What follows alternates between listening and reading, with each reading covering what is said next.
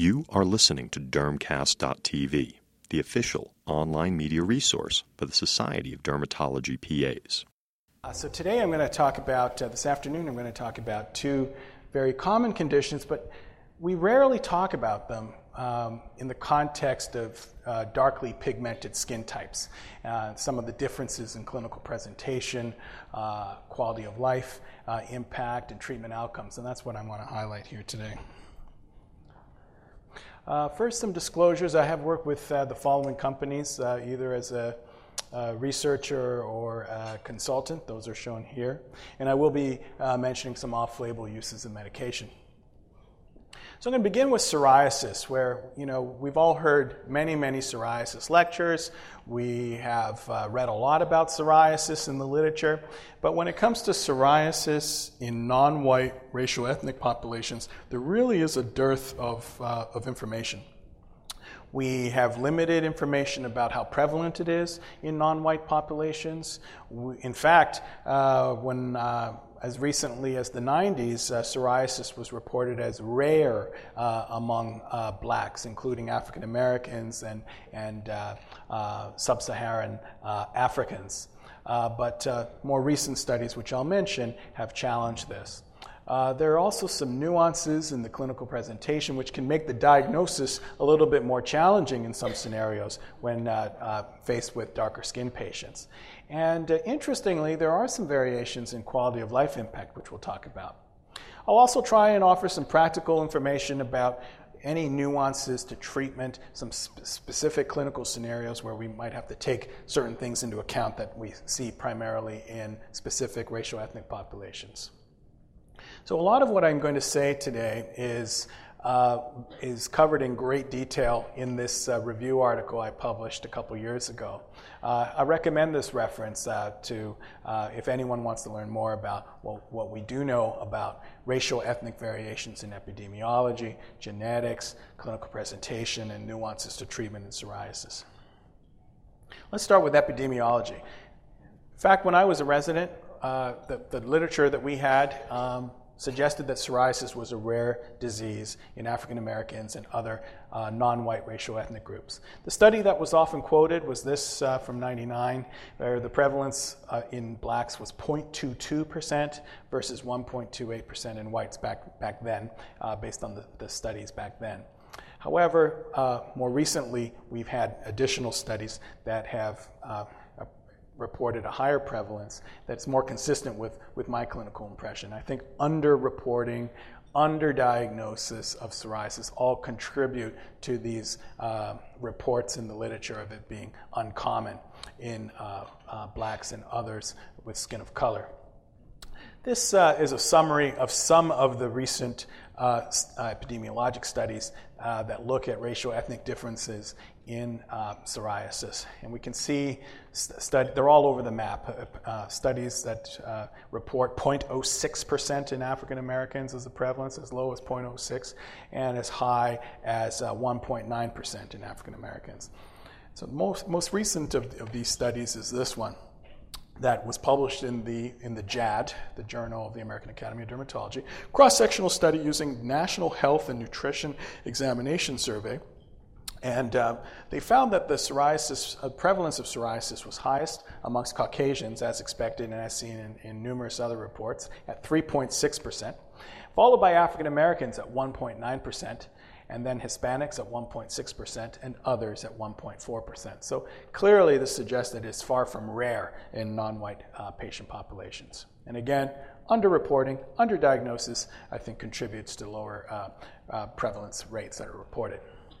When it comes to the clinical manifestations of psoriasis, there are certainly cases where psoriasis in a darker skinned patient, such as in this Latina woman, looks very similar to psoriasis in any other skin type, with salmon pink or sometimes deeply erythematous plaques with or without micaceous scale. And so it can be relatively simple to make the diagnosis just visually. However, there are certainly many other scenarios where trying to diagnose psoriasis, despite how common it is and despite how good we are at recognizing psoriasis, it can be a bit of a challenge sometimes, particularly in very darkly pigmented skin. In this gentleman, you don't really see much erythema or any erythema at all, and it just looks very grayish and scaly in this appearance. His chief complaint, of course, is I have dry skin or I have ashy skin, but no, it's psoriasis. In the context, in the background of deeply pigmented, melanin-rich skin, the color of the psoriasis plaque may be deeply pigmented or have a purplish or violaceous hue, as in this example.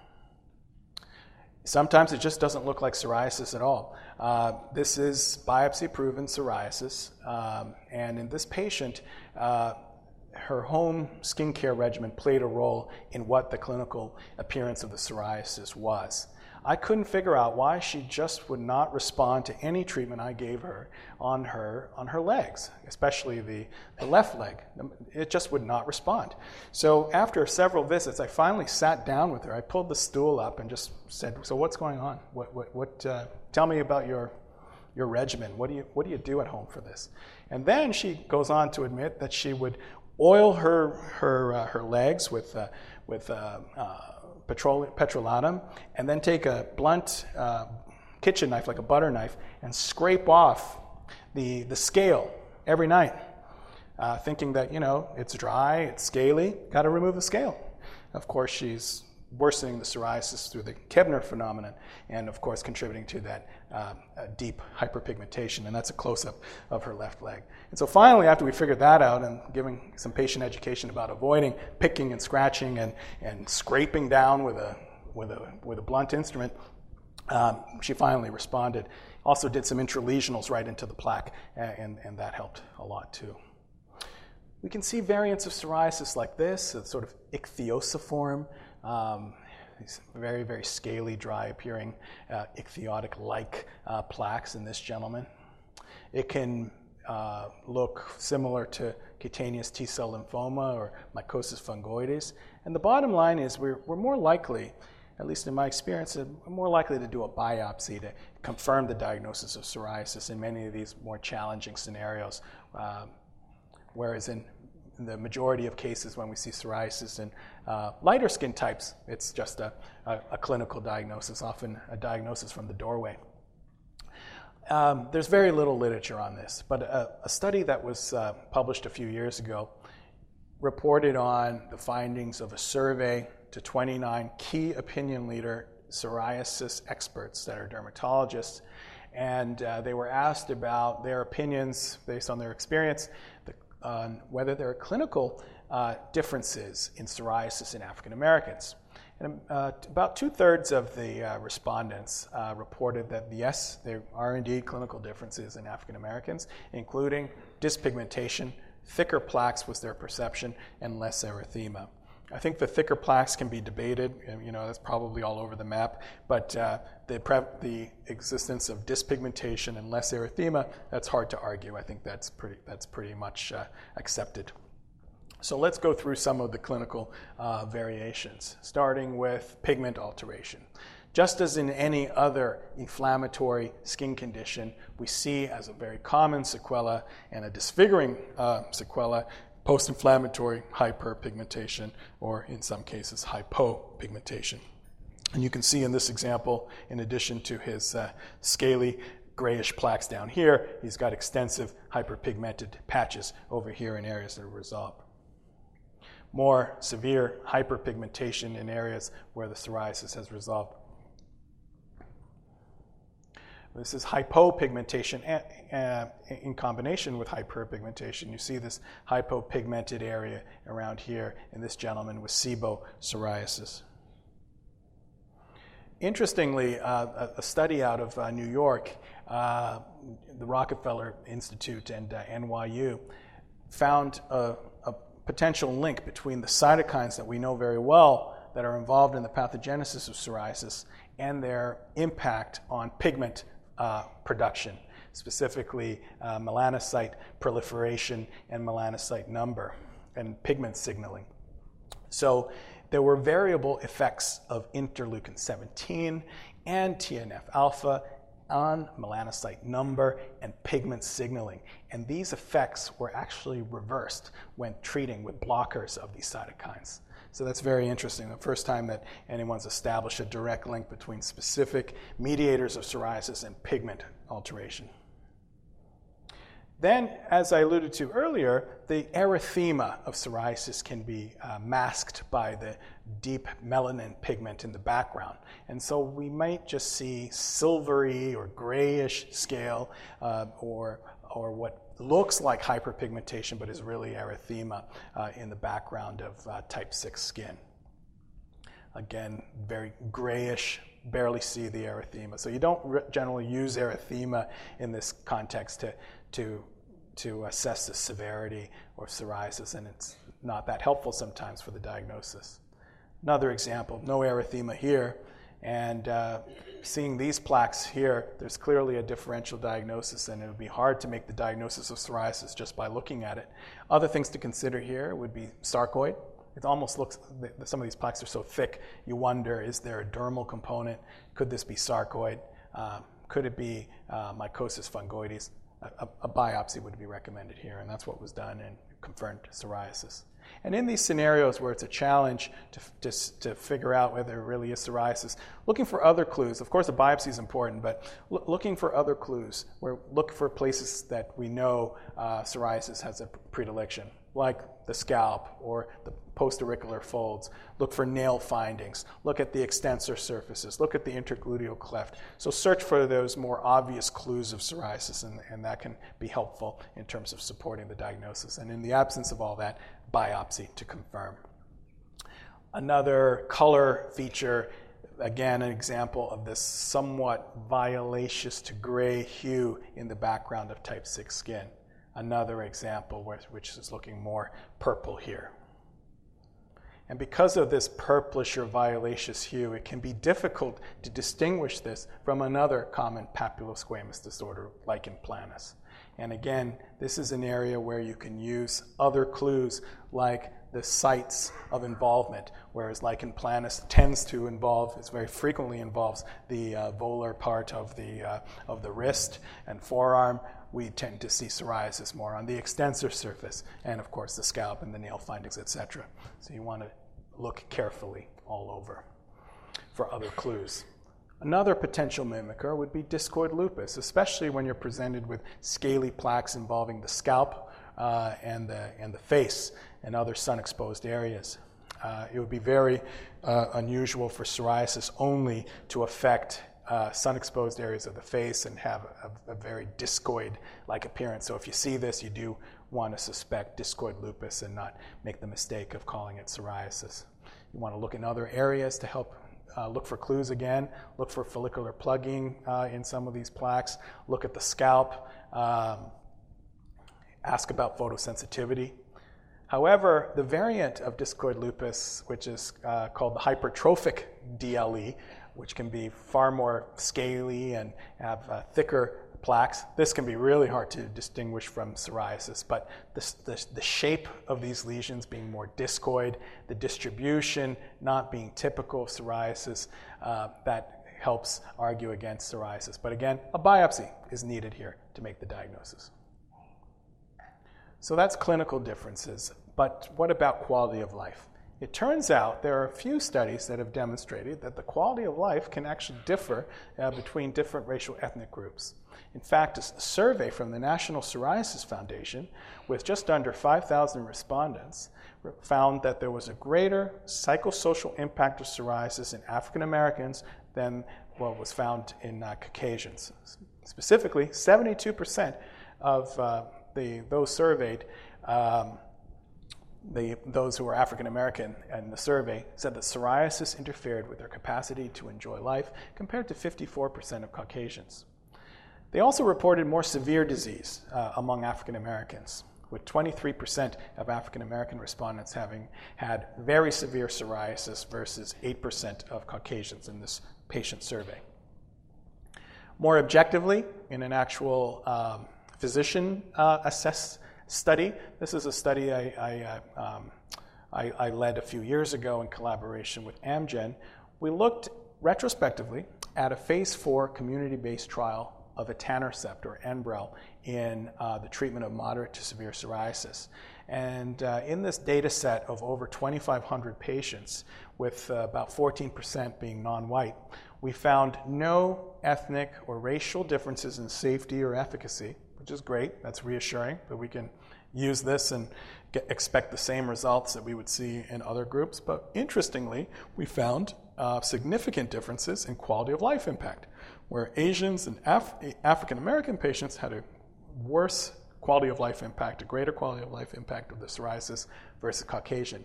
And this persisted even after controlling for severity of disease. So this might have something to do with the pigmentary sequelae, might have something to do with the cultural perceptions of the disease and its impact, but this is something that deserves more research. So in addition to the usual treatment outcomes that we expect when treating psoriasis, reducing the scaling, the erythema, the thickness of the plaque, just as I alluded to in my acne presentation, the treatment endpoint here often isn't the same, in that the patient is not satisfied until both the actual psoriasis is resolved and also the pigmentary alteration. So this patient is at 12 weeks of adalimumab, Humira, doing great from a erythema scale induration perspective. In a study, she might have even achieved a PASI 75, but she's covered with very severe disfiguring hyperpigmentation. She cannot wear clothing that exposes her legs, her lower legs. So functionally, she's still the same and still doesn't think that it's working. This is at 6 months, much improved, but still a lot of pigmentation. So the time point till the patient being satisfied might be a year later with ongoing control of the underlying disease and adjunctive use of bleaching agents if needed. When it comes to therapies of psoriasis in diverse patient populations, we're limited because of the enrollment of the phase 3 trials that we currently have. Across the board, all the recent phase 3 trials involving biologic therapies, for example, enroll patients, have demographic breakdowns that hover around 90% for Caucasian and 10% for non-Caucasian. So we don't have a large body of data for non-white patient populations. But thankfully, this is changing, and this is something that I've been working on a lot with various companies. And I collaborated on this study using apremilast, the oral phosphodiesterase 4 inhibitor, or Otezla, in moderate to severe plaque psoriasis. And in 16 weeks, there were no differences in safety or efficacy in the non-white versus the white patients. And doing studies of this kind is important because we can't assume that everyone's going to respond the same way. In fact, in other disease states, like hypertension, for example, the actual guidelines for treating hypertension in an African American are different than in the general population. So there may be, there's a potential for racial ethnic variations in response to therapy due to pharmacogenomic differences, perhaps. But so it's important to look. If we don't look, we don't know. And thankfully, there were no differences found here. When it comes to real-world practice, I don't see any potential limitations to using any of the therapies that we have available in terms of biologics and oral therapies. And this is an example of a woman who's responded very well to ustekinumab or Stelara after 12 weeks. And I think it's key, just as I mentioned in my acne lecture, not to undertreat these patients because of the long-lasting pigmentary sequelae. If we treat the underlying inflammatory problem effectively, my impression is that we can reduce the time course to clearance of the hyperpigmentation and certainly prevent the development of new hyperpigmented areas. This is same patient, her abdomen, with good clearance. So let's do a case that kind of illustrates a scenario that's nuanced when treating a particular patient population with skin of color, and this is African American women. So this is a 52-year-old African-American woman who comes into the office complaining of dry scalp. And when asked how long it's been going on, she says, for a while. And how many of you have had your patients say, it's been going on for a while, or it's been going on for a minute? How long is that? I'm not really sure, but often it can range anywhere from 1 to 12 months, who knows? You do have to ask a follow-up question. She reports associated pruritus, and she says that she's tried everything. And by everything, she means Moroccan oil, organic almond oil, and she even stopped eating gluten, because as we all know, gluten is pretty much the root of all evil, right? So this is what she looks like, and she's scalp is covered with these scaly plaques. It extends out onto her hairline and her forehead and temples. Again, here, her temple area extending out onto the face. Obviously very disfiguring, embarrassed to go out. She actually admits to spending several hours a week just removing the scale, as many patients do, not knowing that this, through the Kebner phenomenon, can worsen the psoriasis. That's her again. So how would you treat this patient? So this is an audience response question. You can pull out your little clickers there. How would you treat this patient? Would you use a medicated shampoo? Sorry, I forgot about the music. A medicated shampoo every day, a low-potency topical corticosteroid daily, or a calcipotriene cream twice daily, or something else?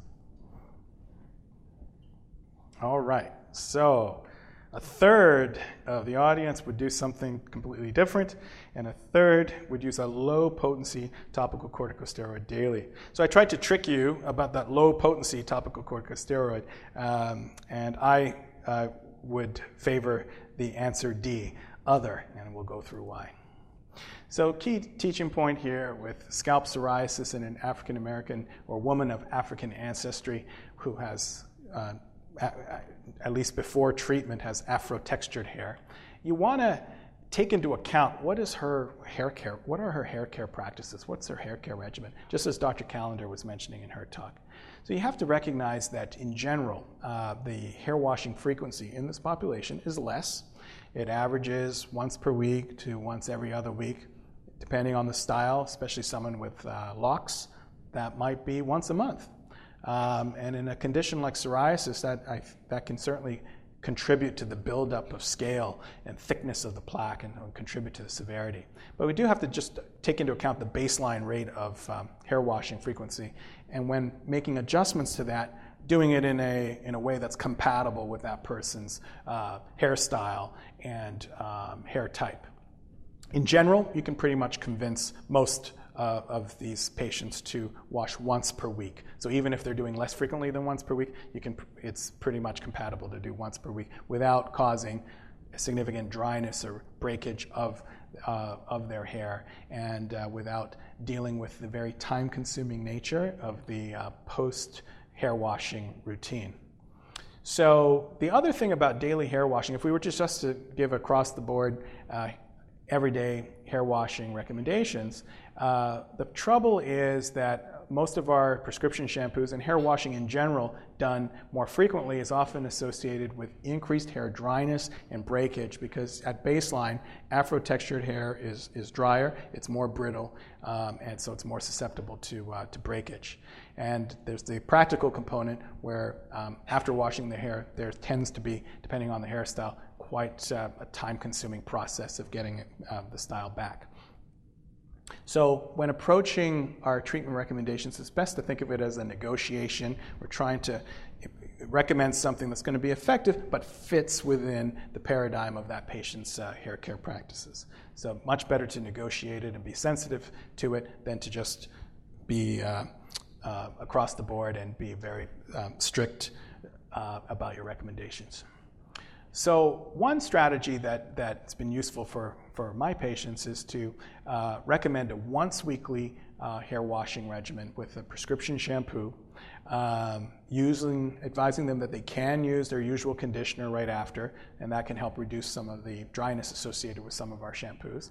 The night before hair washing, one option is to use fluocinolone acetonide in a peanut oil vehicle, very highly accepted in this patient population.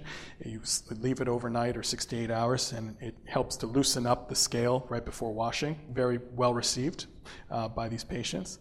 And in addition to that once weekly treatment, using a once to twice daily application of a potent or ultra-potent topical corticosteroid, usually clobetasol or something comparable, in a vehicle that is compatible with that patient's hair care practices. So this is something where you want to get the patient involved. You want to give the patient some options, give them a sense of what are the range of options, and asking them what they think is going to fit best for their hair. And they actually appreciate that extra step. If you ask them that extra step, they know that you not only are very caring, but you have a good understanding of some of the nuances of their hair care. So it goes a long way.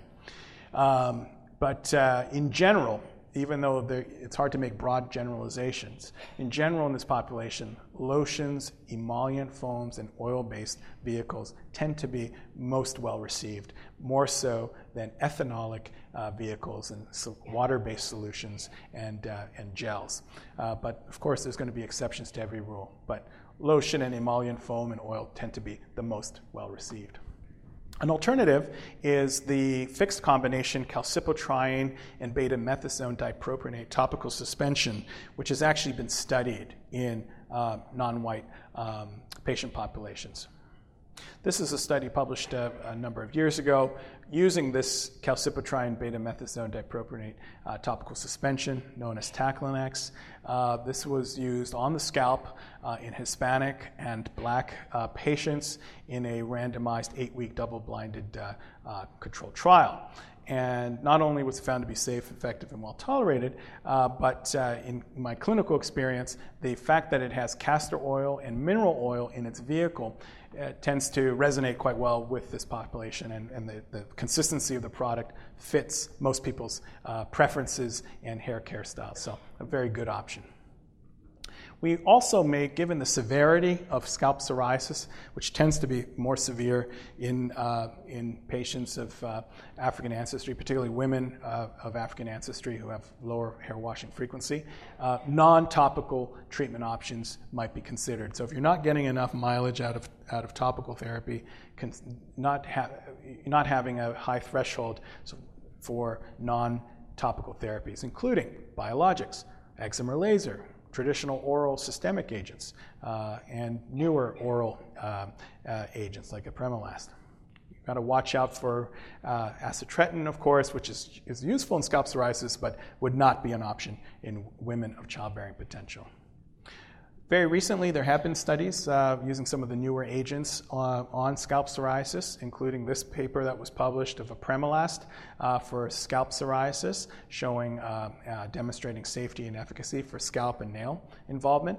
And this study, which is not yet published, but I was involved in, we're using secukinumab or Cosentyx in scalp psoriasis. So we do have a broad range of options, including some of our newer agents that have come to the market. So back to the original question, I would favor other, would not use a shampoo every single day for the reasons I mentioned, the dryness, the brittleness, and the lack of practicability in this population. Low potency corticosteroid, generally not effective enough in scalp psoriasis, and so I would use high potency or ultra potent corticosteroid in the appropriate vehicle. Similarly, calcipotriene cream alone, not only would the vehicle cream not be that amenable for scalp use, but calcipotriene alone probably not efficacious enough. So I would use a once weekly washing, fluocinolone acetonide in a peanut oil base, using consider Taclinex or calcipotriene beta-methazone and topical suspension, and if failure or more severe cases, an oral or injectable agent. So in summary, when it comes to psoriasis and its nuances, first of all, with epidemiology, I think underreporting and under-recognition contributes to a perception that it's uncommon in psoriasis, but I think that concept has been refuted, and we're now starting to see evidence that the prevalence is a lot higher than was previously reported. Less conspicuous erythema, we have to train our eye to be able to detect that violaceous and hyperpigmented hue and not mistaking it for just hyperpigmentation, but rather for erythema. The post-inflammatory phenomena contribute to a worse quality of life impact of this, as do cultural factors. And we tend to be more likely to have to do a biopsy to distinguish between psoriasis and common mimickers, like lichen planus, lupus, sarcoidosis, CTCL. There's a tendency to have more severity at the time of diagnosis with increased body surface area of involvement in this population due to a whole host of issues which range from cultural, socioeconomic, and other barriers to getting specialty care. And scalp psoriasis we've talked about, and also recognizing that there may be some cultural aspects to the skin and hair care routine that influence the clinical presentation and ultimately the treatment recommendations.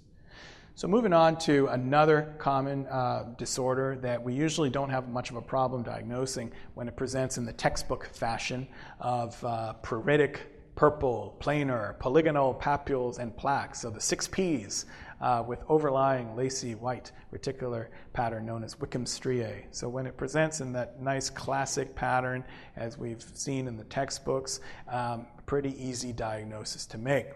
However, similar to psoriasis, color differences, other morphologic differences can make the diagnosis a little bit more challenging in some populations. There are also some different variants of psoriasis that we see more commonly in some non-white racial ethnic groups, including annular and hypertrophic LP being more common in patients of African ancestry. Lichen planus pigmentosus being more common in some groups, including South Asians, Middle Easterns, and African populations. And like with the other inflammatory diseases, we have the long-lasting pigmentary sequelae as an issue. So let's go through some clinical examples. And in patients of intermediate pigmentation, light brown skin, you can still make out the violaceous hue here, and the diagnosis is not that difficult because of the flat top nature of these papules and the slightly purplish or violaceous hue here. However, let me advance the slide.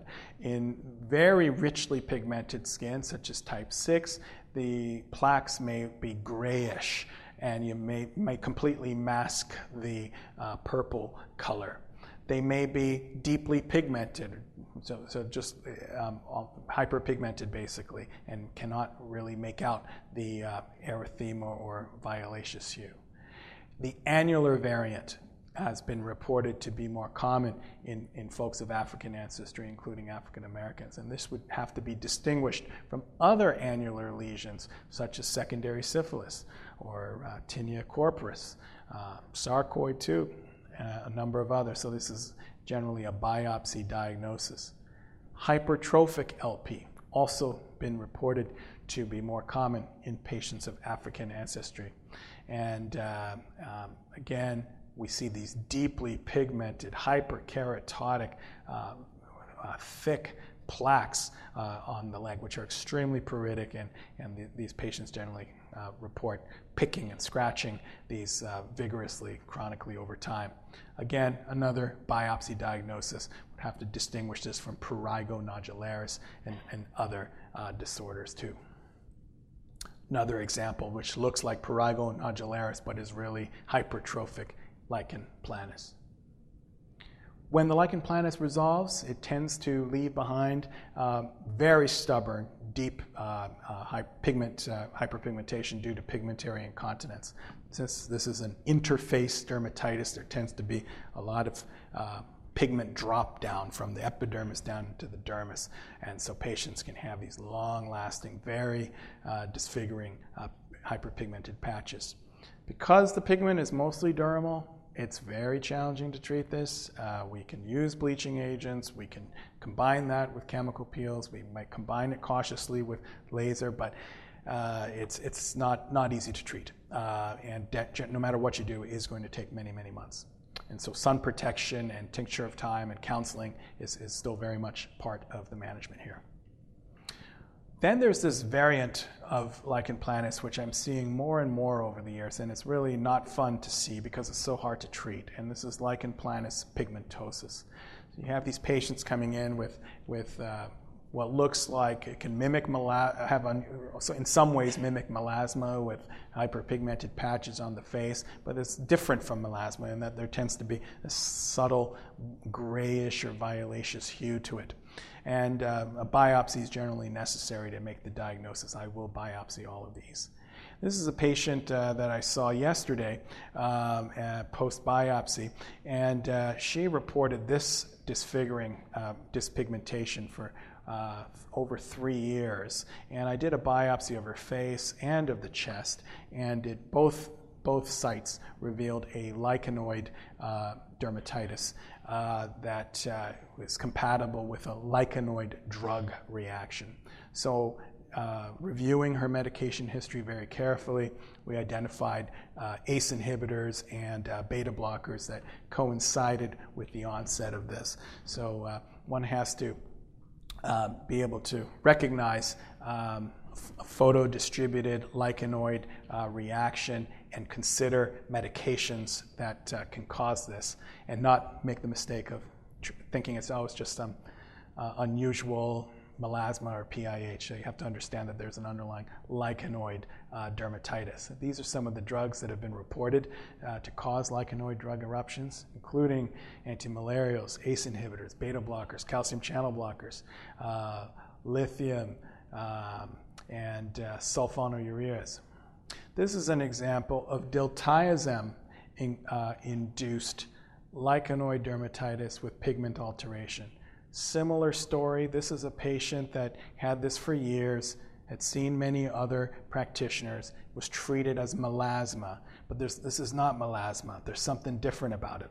Even though the quality of this picture isn't great, this brown is not just standard hyperpigmentation. There's something grayish, purplish about it, which is a tip-off that this is an interface dermatitis, like something lichenoid. So it turns out there are numerous reports of diltiazem-induced photo-distributed lichenoid eruption with hyperpigmentation. And so going from here to here, this is about 10 months difference. No treatment was really done. There were no bleaching agents, no peels, no laser, just finding out that it was the diltiazem, stopping it, and using sunscreen.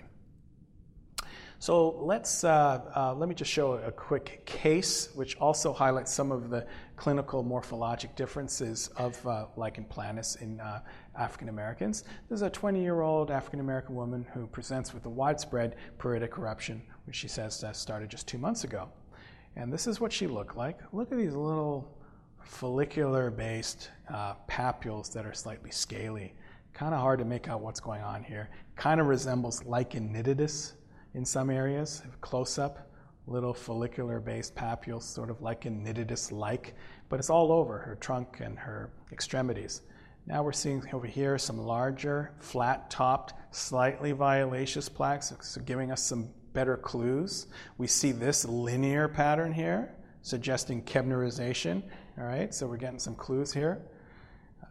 Again, a little bit more of that grayish to violaceous hue of these flat-topped papules, but again, very lichen nitidus-like. And now finally we get something that's more textbook. There, that's kind of looking violaceous there, and this is more deeply purple to hyperpigmented and looking more like lichen planus. Again, there we go. Better clue, more typical of lichen planus. So looking carefully at the morphology of the entire patient and looking for clues. But still, I did a biopsy because there is a differential diagnosis and it was still a little unusual, and confirmed lichen planus. So in summary, in lichen planus, just as in psoriasis, there are variations in the morphology and clinical presentation, in color, hue, and the variants, specific variants of lichen planus, including lichen planus pigmentosus. Challenges in making the diagnosis of hypertrophic LP and lichenoid drug eruptions, and a biopsy is often necessary to confirm the diagnosis and rule out other diagnoses in the differential. Because of the long-lasting pigmentary sequelae, it's important not to undertreat these patients, and I'm more apt to use systemic agents and treat early and aggressive to minimize the pigmentary sequelae down the road. So with that, thank you. All right, so thanks again for your attention, and let's go through some of the questions you've submitted. Start at the top here. How do you present the psychosocial implication of even a small plaque in this population? I feel it is hard to convince insurance when the patient doesn't meet the typical criteria, even when it is significantly decreasing their quality of life. Yeah. Amen, brother or sister, whoever said that. It's very true. We're faced with that challenge of getting systemic or biologic agents covered when patients may not meet the body surface area criteria. So it's basically a case of us serving as advocates for our patients and writing a letter to the medical director, quoting some of the literature, supporting the use of these agents can go a long way. And often, if you just take that extra step, we're all busy and it's very tough. But when we need to go to bat for a patient, we can do this if we get the right decision maker on the phone, or at least have a letter sent to that person. And so that's what I typically do. But I understand that it's very challenging to do that. Will your presentations be posted? And they're not in the... Yes. I apologize for these presentations not being in the conference materials yet, but as you've heard earlier, they will be made available. How would you treat lichen planus covering the feet? Yes. Especially, you tend to find bullous. I didn't say anything about the bullous variant of lichen planus, and that can affect the lower extremity too, and can impact daily functioning, especially if it involves the feet. How do I treat it? I would resort to the same agents. When it comes to topical therapy, almost invariably I'm using a class 1 or class 2 corticosteroid, usually clobetasol, possibly fluocinolone. But you don't want to undertreat. If you're going to use mid-potency, it's generally not satisfactory, at least in my experience. So aggressive topical class 1 or class 2 topical corticosteroids, oral agents for more severe cases, short-term use of cyclosporin for very severe cases. It can be very useful. Of course, there are limitations to long-term use with the nephrotoxicity and other side effects. Phototherapy, I've had mixed results with, but for widespread LP, that in a patient who's afraid or concerned to use or has a contraindication to using a systemic agent, phototherapy is an option. The downside, we may be worsening the pigmentation abnormality there, so that's a limitation in darker skin. Short-term corticosteroids for patients that are actively flaring and severely uncomfortable, giving them a sort of 3-week tapering dose to get them under control, and then transitioning to topical therapy is another approach. So in lichen OOF, perhaps that means lichenoid reaction due to dental metals, would the rash be only oral? Or can it lead to other areas affected? Yeah. I think it tends to be, most of the reports are oral LP, but it's possible that you could get non-oral involvement. But the majority of cases that are reported are oral. Rule out Hep C and lichen planus. Yes, I always, invariably, I will check hepatitis C in all my lichen planus patients. I'll explain to the patient that in the majority of cases, it's not related to anything infectious, including hepatitis, but in a percentage of patients, it can be associated with hepatitis C. So to be thorough, we're just going to go check. We're going to go ahead and do this blood test and check that out. And they usually accept that and appreciate that you're being thorough. And it's nice to have the peace of mind that it's not Hep C associated. So I do invariably check. Next question. Treatment for lichen planus aside from topicals.